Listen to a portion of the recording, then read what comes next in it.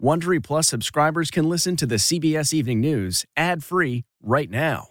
Join Wondery Plus in the Wondery app or on Apple Podcasts. This spring, if you'd rather spend time enjoying your lawn instead of trying to keep it alive, there's good news. True Green is the easiest and most affordable way to get a beautiful lawn. All you have to do is water and mow, and they'll do the rest. Weed control, fertilization, aeration, and even some things you might not even think of. They'll do all of it, while you can do literally anything else. With True Green, you can have your lawn looking as good as a putting green. That's not hyperbole. True Green is the official lawn care treatment provider of the PGA Tour. True Green offers a satisfaction guarantee, and they have a verified best price promise, which guarantees you the lowest price with no compromise on quality. You do you. Let True Green do your lawn care. Visit TrueGreen.com to get the best lawn at the best price with the best people guaranteed. Do you ever wonder where all your money went? Like every single time you look at your bank account?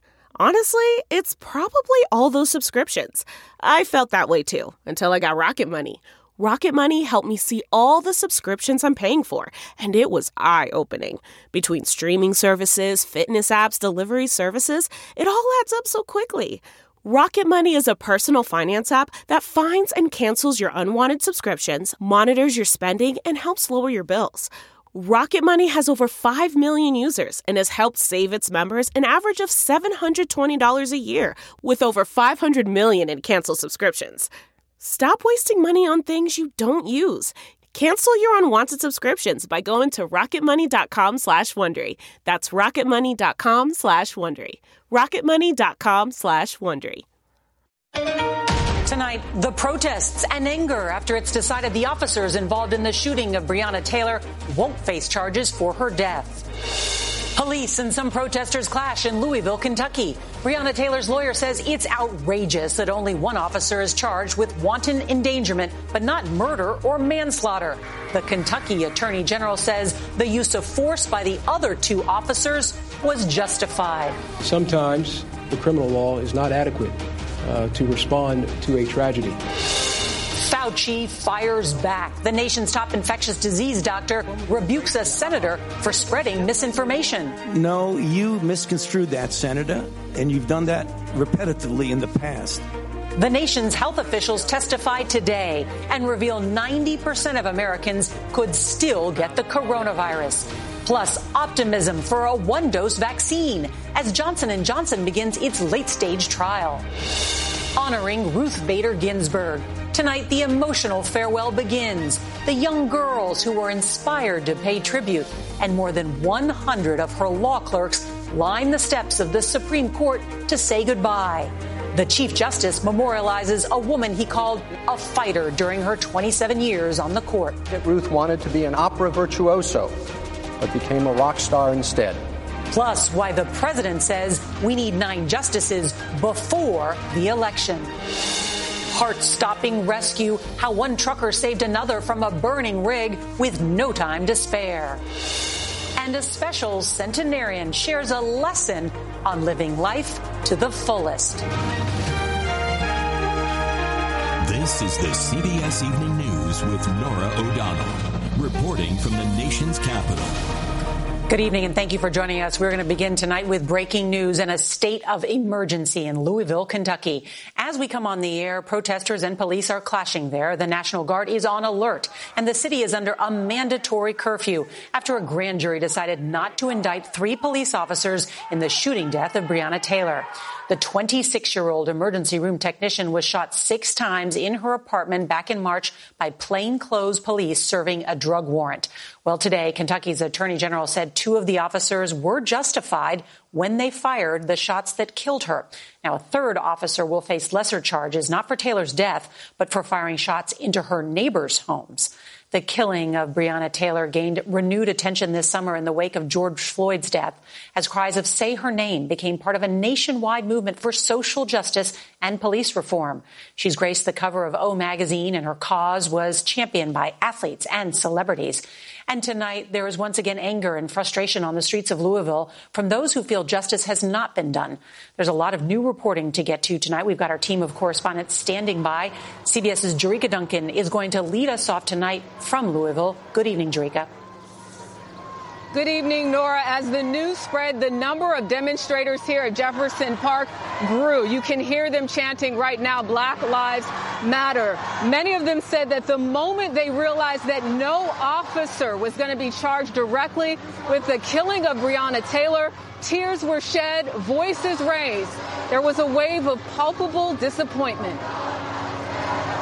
This is why we are angry. Immediately after the decision was announced, there was an explosion of emotion. We've been out here for over 100+ days. This is ridiculous. You know, it's not fair. At the end of the day, like, how much is a black woman's life worth?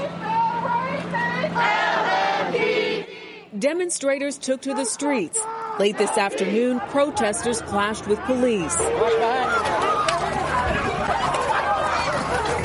As the chanting continued in Louisville, 50 miles away in Frankfort, Kentucky, Attorney General Daniel Cameron said he followed the facts. Sometimes the criminal law, is not adequate to respond to a tragedy. The grand jury concluded former officer Brett Hankison, who wildly fired 10 shots, endangered the lives of 3 people who were inside an apartment near Breonna Taylor's. Officers Jonathan Mattingly and Miles Cosgrove, who fired the fatal shot at Taylor, will not face state criminal charges. According to Kentucky law, the use of force by Mattingly and Cosgrove was justified to protect themselves.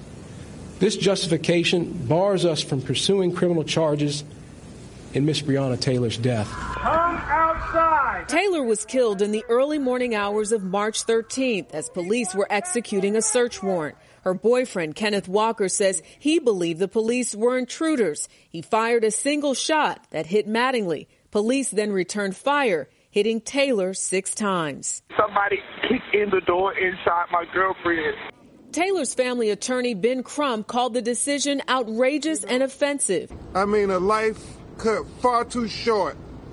A life pregnant with possibilities. Today's decision means no one will face state charges in Breonna Taylor's death, a fact that is fueling the crowd's response. So many that are at home right now, minding their own business, and right now our police could storm through their doors and murder them.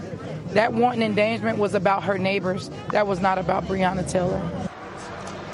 CBS News has learned that one officer who was charged was released tonight on $15,000 bail. Some protesters have been arrested, but this is not over. The FBI is still investigating this shooting for possible civil rights violations, but the conclusion of that investigation could take months.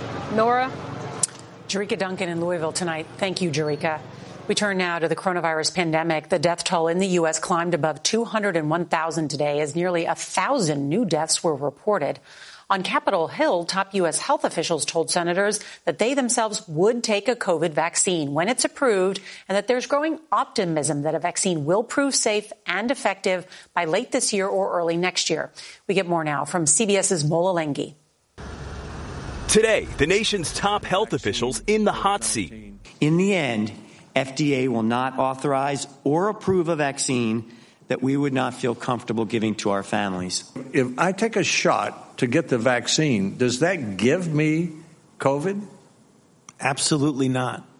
That would be impossible. The head of the National Institutes of Health, Dr. Anthony Fauci, sparring with Senator Rand Paul over New York City's low test positivity rate. They are looking at the guidelines that we have put together from the task force of the 4 or 5 things of masks, social distancing, outdoors more than indoors, avoiding crowds, and washing hands. Or they've developed enough community immunity that they're no longer having the pandemic because they have enough immunity in New York City to actually stop. I challenge that, Senator, I'm afraid I want to, please, sir, I would like to be able to do this because this happens with Senator Rand all the time. You were not listening to what the director of the CDC said, that in New York, it's about 22%. If you believe 22% is herd immunity, I believe you're alone in that. As drug makers race to develop a vaccine, the FDA is expected to issue tougher standards for approval. FDA will not authorize or approve any COVID-19 vaccine before it has met the agency's rigorous expectations for safety and effectiveness. I think that's going to take us April, May, June, possibly July, to get the entire American public completely vaccinated. Today, Johnson & Johnson became the fourth vaccine maker to begin the final stages of trials. Their vaccine would require a single dose and not have to be stored in sub-zero temperatures, unlike other vaccines. Even if we do this so fast, it's still done very rigorous. We don't cut corners. We do what we need to do in order to show safety and efficacy. Well, new cases continue to rise, now in 28 states, plus Washington, D.C. and Puerto Rico. There's also an uptick here in New York City, where 20% of those new cases are concentrated in just 4 neighborhoods, Norah. Mulalengi, thank you. Today, there was an emotional and moving scene that played out on the steps of the U.S. Supreme Court as thousands lined up to pay their final respects to Justice Ruth Bader Ginsburg. President Trump is expected to visit on Thursday, while late this afternoon, Vice President Pence and Karen Pence joined the mourners. We get more now from CBS's Jan Crawford. There was a quiet reverence as Justice Ruth Bader Ginsburg arrived at the Supreme Court for the last time. Lining the steps, more than 100 former law clerks during her 27 years as a justice, helping usher their mentor into the Great Hall. All 8 justices, her family, friends, paid tribute in a private ceremony. Chief Justice John Roberts mixed his remarks with affection and humor. Among the words that best describe Ruth, tough, brave, a fighter, a winner, but also thoughtful, careful, compassionate, honest. When it came to opera, insightful, passionate. When it came to sports, clueless. Maureen Scalia, widow of the late Justice Antonin Scalia, known for his legendary friendship with Ginsburg and their shared love of opera, was among the mourners. She was not an opera star, but she found her stage right behind me in our courtroom. There she won famous victories that helped move our nation closer to equal justice. And yet, still, Ruth is gone, and we grieve. Outside the court, crowds gathered in an outpouring of their own, including the president who nominated her, Bill Clinton, with his wife, Hillary. They grieved at the loss of a champion, a hero, an inspiration for generations of women. The line never shortened as people filed by, paying their respects. Justice Ginsburg will lie here in repose until tomorrow night, her former clerks standing by for the public to give thanks, her final act at the court in a life of service. Jan Crawford joins us now from the Supreme Court. And Jan, how else will the nation honor the late justice? Well, on Friday, she's actually going to lie in state at the U.S. Capitol, where lawmakers are going to take a pause in what already is that heated battle over her replacement. And as for her replacement, Norah, the entire Washington Republican establishment seems to be firmly behind Judge Amy Coney Barrett. But the president has not made a final decision. As of today, he was still talking about Barbara Lagoa of Florida. Norah. Jan Crawford with all those late details. Thank you, Jan. And now to the White House, where the president came to the briefing room just a short time ago to talk about coronavirus, but ended up making news on what could happen if he loses this year's election. CBS's Weijia Zhang joins us right now from the White House. Good evening, Weijia. Good evening, Norah. Tonight, President Trump refused to commit to a peaceful transfer of power regardless of the outcome of the election. And he has repeatedly said the only way he will lose is if it is rigged. Now he says the Supreme Court will likely have to make the final call. All this unfolding as the president cut his briefing short to take an emergency phone call. President Trump revealed why he's rushing to nominate a justice to the Supreme Court, anticipating a battle over the election results. I think this will end up in the Supreme Court, and I think it's very important that we have 9 justices. The president wants Congress to confirm his pick before November 3rd. We were elected. We have a lot of time. One justice was picked in 19 days. 19 days.